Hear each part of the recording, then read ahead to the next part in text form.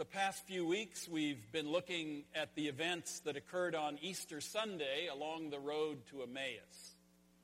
2 weeks ago, we followed Cleopas and another disciple of Christ who were sad and discouraged as they walked down that road because Jesus had been murdered. He had been crucified, and their hope had died with him.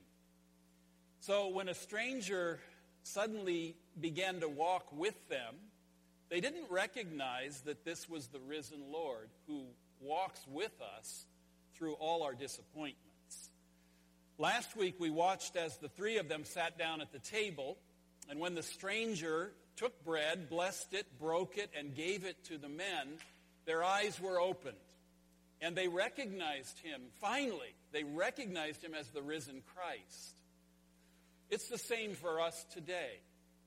Our eyes are open to recognize the risen Christ, for example, present and communing with us in the breaking of the bread in the sacrament of the Lord's Supper. As we sang, He is with us. He is with us. And at the moment they recognized him, Jesus vanished from their sight. Immediately, Cleopas and the other disciple got up, went back to Jerusalem. They returned to the upper room where they found everyone talking about the appearance of Jesus to Peter as well. So today's text tells us that while they were all discussing this, Jesus himself suddenly, out of nowhere, he keeps doing that, suddenly stood among them and said, "Peace. Peace be with you." He was alive. He was alive from the dead, and he was present right there with them. So let's read our text for today from the Gospel of Luke, chapter 24. We'll read verses 36 through 43. Follow along as I read. This is the Word of God. While they were still talking about this, Jesus himself stood among them and said to them, "Peace be with you." They were startled and frightened, thinking they saw a ghost. He said to them, "Why are you troubled, and why do doubts rise in your minds? Look at my hands and my feet. It is I myself. Touch me and see. A ghost does not have flesh and bones, as you see I have." When he had said this, he showed them his hands and his feet. And while they still did not believe it because of joy and amazement, he asked them, "Do you have anything here to eat?" They gave him a piece of broiled fish, and he took it and ate it in their presence. The word of the Lord. Jesus is alive. Jesus is alive, and he shows up with a new resurrection body. It has continuity with his old body. It's Jesus, all right, but it is significantly different from it at the same time. It is somehow supplemented. I don't really know how to talk very much about this resurrection body that he has and that all who trust in him will have one day. Praise God for that. I'm looking forward to that new resurrection body. Somehow this resurrection body, continuity with the old, but has somehow been supplemented. I would put it like this. It almost seems to be more solid than the stuff of which our current universe is made. It seems to be more solid than our present bodies somehow. It's so solid. The reason I say this, it's so solid that it passes through walls. Try that sometime. It's so solid that it passes through walls, like an object that is passing through water. The more solid thing always moves through the less solid thing. I can only imagine somehow his resurrected neurons are sizzling with an energy that is just out of this world. And yet, there he is, himself, so human, so divine, so real. It's a real that's beyond what is perceived by our five senses. And it's somehow designed to be able to glory in the multidimensional pleasures of the new heavens and the new earth. And they're joined together now in him, the risen one. Well, the disciples do not know what to make of all this. They're terrified. They're terrified. They thought they were seeing a ghost. It's interesting to me that Cleopas and his companion had not believed that Jesus was risen from the dead because they just did not see and recognize him on the road. The rest of the disciples did not believe it because they did see and recognize him in the upper room. Some didn't and some did, but they just didn't, in the upper room, they just didn't believe their own eyes. They did not believe their own eyes. So the point of that is that either way, we have to accept the fact that we all have a problem seeing and recognizing the risen Christ. Without the Spirit of God opening our eyes and opening our hearts, we're going to stumble along in fear, in disappointment, in unbelief. Our need for the presence and the power of the risen Christ in our lives is acute. Open our eyes, Lord. Open our eyes, Lord. But wouldn't you have loved to be in that upper room when Jesus suddenly appeared? Come on, be honest. Would you have loved to be there? I would have loved to be there. Haven't you ever thought that if you just could have seen the risen Jesus with your own eyes, man, that would take care of a lot of things. It would be so great. Then you wouldn't have to bother with all the messiness of trust and faith, of having to believe. Seeing is believing, we say. That's the expression. You'll hear it out in the world all the time. Well, seeing is believing. That means, when I see it, I hear what you're saying, but when I see it, I'm going to believe it. When I see it, seeing is believing. But I wonder if that is true. I don't think we believe what we see. I think we actually see what we believe.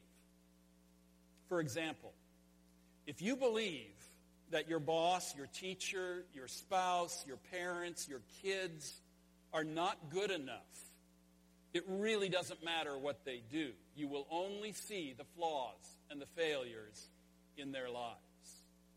You see what you believe. If you believe that Jesus is dead, it doesn't matter if you're looking right at him.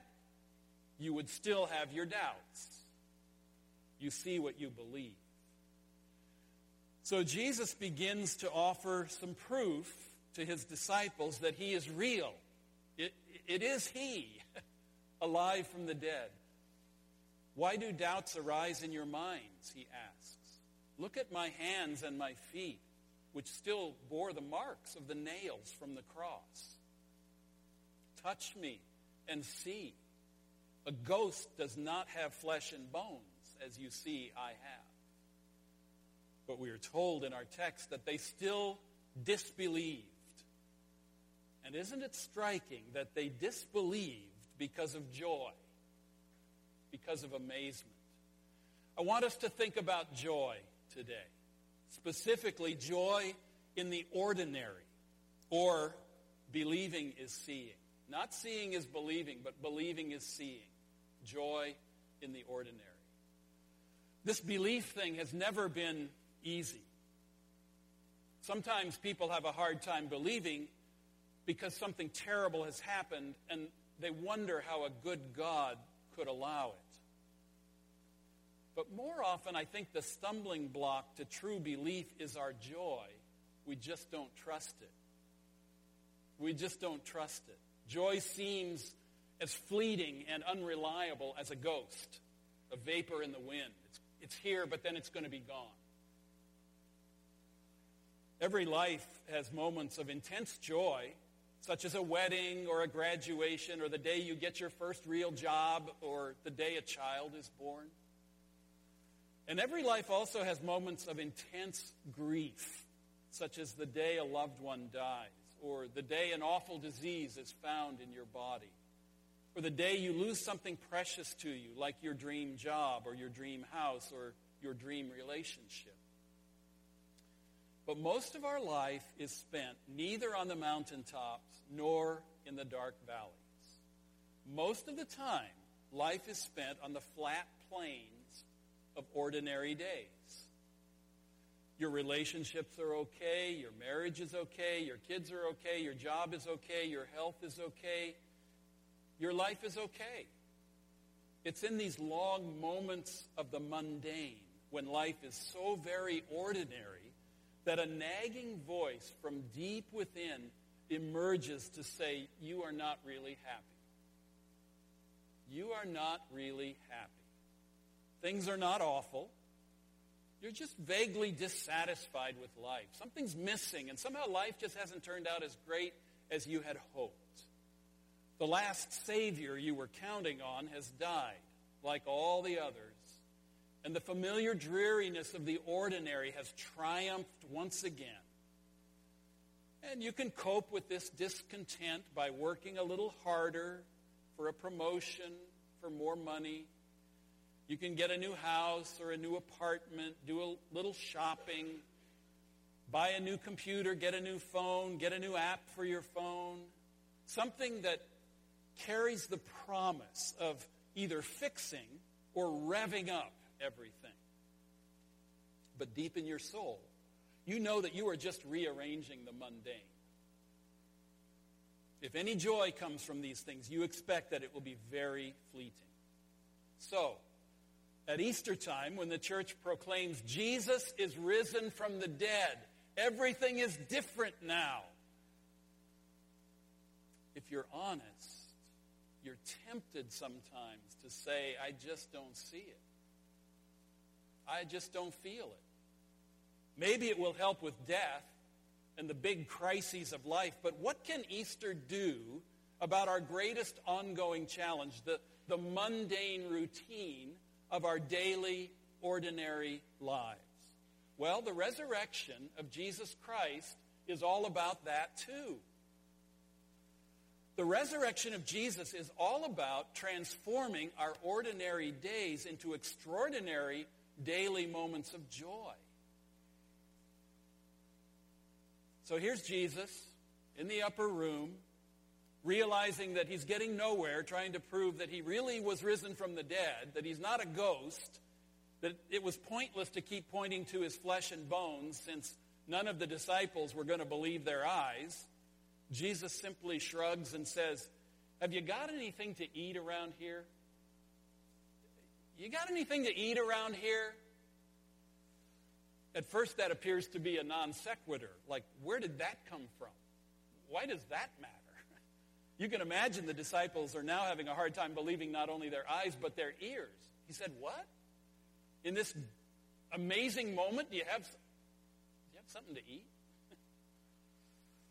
What's the point of that? But someone finds a leftover piece of broiled fish, so Jesus sits down and eats dinner in their presence. It says, in their presence. If you're like me, I tend to do a flyby on Bible verses like that. You know, I tend to rush right by a verse like that to get to the good stuff, right? To get to the meat of things, right? But this is anything but a throwaway verse. This is actually one of the great goals of the resurrection. An ordinary event, a dinner of broiled fish, so common, so ordinary, has just been transformed by the presence of the risen Savior in their midst. Do you see it? Now, if you had just arrived at someone's house for dinner, and the hostess said, we're having broiled fish tonight, you might think, okay, that's a lot better than Spam. I like broiled fish well enough, but it's not exactly a 5-star dining experience. That is exactly the point. It's ordinary. It's plain. It's everyday. It's where we live and what we do every day. And that is precisely what our risen Savior blesses by making it the original Easter meal. The ordinary. The ordinary becomes the extraordinary by his presence, the risen one, and it's full of joy. So as the risen Savior washes down a bite of fish with a sip of wine, he says, everything written about me in the law of Moses, the prophets, and the Psalms has been fulfilled. We're going to look at that next week. But for now, I just want to say he probably said that as he pulled a fishbone out of his mouth. It's very ordinary. Do you see? We cannot limit the work of Christ to what we typically regard as matters of the Spirit. It is also about the flesh and bone stuff of real, ordinary, everyday life.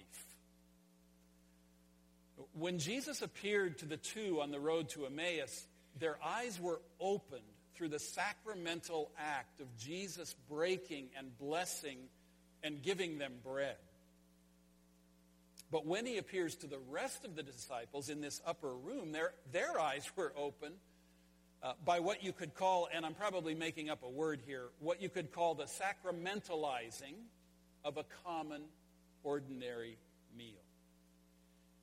If you believed, you too would see that his presence with you makes everything holy as the Lord's Supper we celebrate together every month. People speak these days about the difference between things that are secular and sacred. Church, they claim, is sacred, and work is secular. Maybe we even like to maintain these distinctions because it's more convenient for us to live differently at work than we do at church. But the Bible knows no such distinction. It claims that the whole world belongs to the Lord. The earth is the Lord's, and everything that is in it. The Lord is its creator. And now in Christ, he's redeemed all things, and he is the one in whom all things hold together. So the biblical distinction is not between secular and sacred, but rather between sacred and profane. All things have a sacred purpose, but anything sacred can be profaned by distorting its purpose and misusing it. You can profane a word. You can profane sexuality. You can profane money. You can profane work. You can profane marriage. You can profane family. You can profane ministry.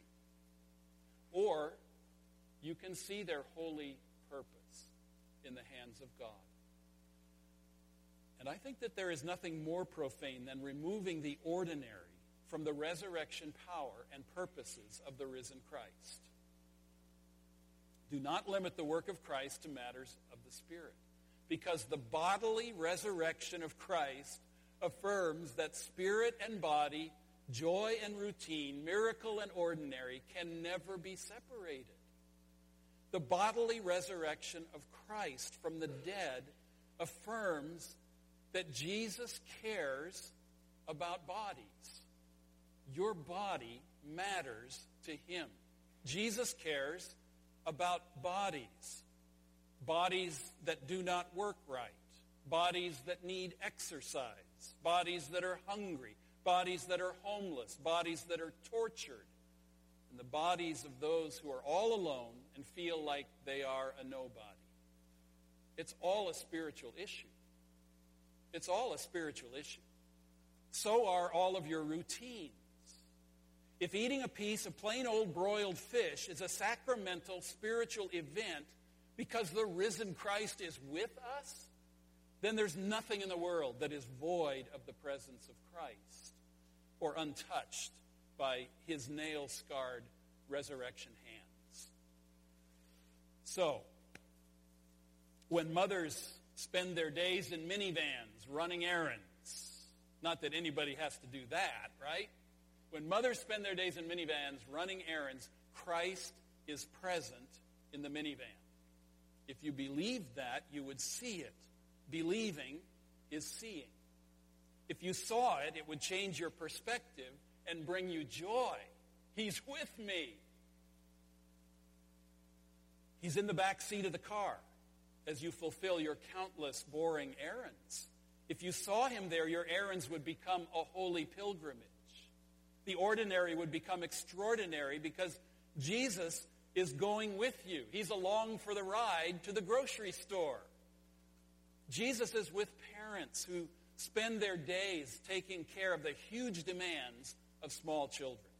He is with you as you wipe little noses, clean bleeding knees, and continue your work till you fall asleep exhausted at the end of another long, ordinary day full of the mundane. If you see that, it will change your perspective and bring you joy. Believing is seeing. Jesus is with students who knock themselves out to get the grades and the degree. He is there. He is with you as you trudge off to the library, as you sit in class after class, when you stay up all night writing that paper, or trying to get that lab to work, or cramming for the exam, or when you call home and explain to your parents about changing your major again. If you see that, it will change your perspective and bring you joy. Believing is seeing. He is with single adults who feel as if their dating life has gone AWOL. The risen Christ is with you when you feel there is no love to be found. He is with you when you fall in love and make a commitment. He is with you if that commitment to love fails and you don't want to go on or try again. He is with you. He is with you when you have a terrible argument, saying things you wish you could take back, hearing things you wish you could forget. If you see that, it will change your perspective and bring you joy. Believing is seeing. Jesus is with those who go to the office or the factory to work. He is waiting for you there. He got to work before you did. He knows all about your boring business meetings because he is there in the conference room. He knows all about the boring repetition of your tasks in the warehouse or the store because he's standing there with you. The question is, do you see him? Are you even expecting him? Are you looking for him at work? He is with you. He is with you when you trudge home exhausted at the end of a long work day, only to confront another long list of duties on the home front. But if you see that, it will change your perspective and bring you joy. Believing is seeing. He is with you in every flesh and bone reality you face. That is why Luke told us that when Jesus was crucified, the veil that separated the Holy of Holies from the rest of the world was ripped apart from top to bottom, as if to proclaim clearly that God did the ripping. God did the ripping from top to bottom. And it was so the holiness of God could rush out into all of life, bringing joy to all of life, claiming all of it is holy in his presence. If you see that, it will change your perspective and bring you joy. Believing is seeing. I think children understand this much better than adults do because we have not yet starved all of the mystery out of the world for them. In a child's world, an ugly duckling can become a swan. An unwanted stepsister can become a princess. And a frog can become a prince. You just never know. You have to kiss him to find out. Do you see? The risen Christ has kissed the ordinary and the mundane, transforming them into beauty and joy, restoring the mysterious, holy presence of the living God to all of life. Believing is seeing. And it is then that we can start to cry out from the heart, along with the angels, holy, holy, holy. The whole earth is full of your glory. Would you say that with me? Just call it out. Holy, holy, holy. The whole earth is full of your glory. This means anything can happen. With a God who raises the dead, anything is possible. Not even the routine is routine anymore. This means the secret to living in the ordinary is not to try to climb out of it for fleeting moments of happiness, but rather to find abiding joy in the mystery that lies within the ordinary when Jesus is there. The secret to finding that mystery after Easter is not that much of a secret at all. It is there in plain view if you believe it. If you believe it, you will see it. Believing is seeing. The crucified Savior, the risen Lord, Jesus Christ, is with you. Do you know what that means? That means there is forgiveness for you in every sinful failure. There is mercy for you in every moment. The blood of Christ cleanses you from every sin. He is with you. That means there is holiness in the mess. We know our lives are a mess in many ways. There's holiness in the mess. There's joy in the ordinary. There's resurrection in the routine. But you have to choose to believe that if you want to see it. If you want to see Jesus alive and with you and at work right where you are, you have to choose to believe it. Because believing is seeing. Amen? Amen. Let's spend some time in prayer as we do at the end of every worship service. It's good to have some quiet moments to reflect, to have a conversation with God. And on the way to prayer, I want to encourage you to think back to where we've come the past few weeks on the road to Emmaus. Remember, we started on the road of discouragement, broken dreams, hope destroyed. And along the way, Jesus joined us, patiently walking and talking with us and leading us to the point of being able to recognize him as our crucified Savior and risen Lord. So now, today, we see that he's with us in everything, all the time, if we will believe it, because believing is seeing. So this means nothing in your life is ordinary anymore. Every mundane thing is holy.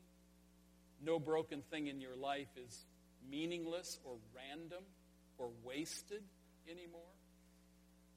Not when the risen Christ is with you and holds everything in his hands. There is joy to be found, joy for you, joy to be experienced in everything in your life. So I want to play a song for you and ask you to just listen to these words and let them wash through you, and then spend some time just responding in prayer, having that conversation with the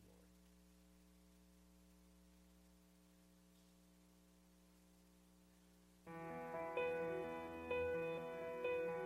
The hurt that broke your heart and left you trembling in the dark, feeling lost and alone. Will tell your hopes a lie, but what if every tear you cry will seed the ground where joy will grow? Nothing's wasted, nothing's wasted in the hands of our Redeemer. Nothing's wasted. It's from the deepest wounds that beauty finds a place to bloom, and you will see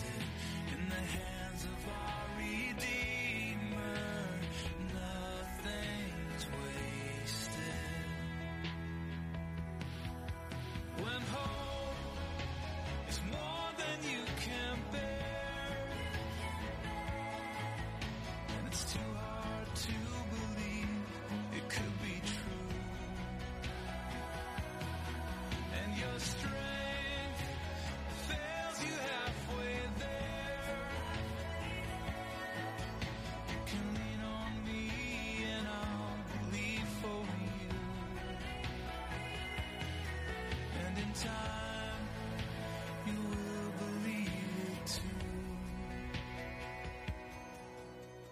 Nothing's wasted. Nothing's wasted. Sometimes we are wasted.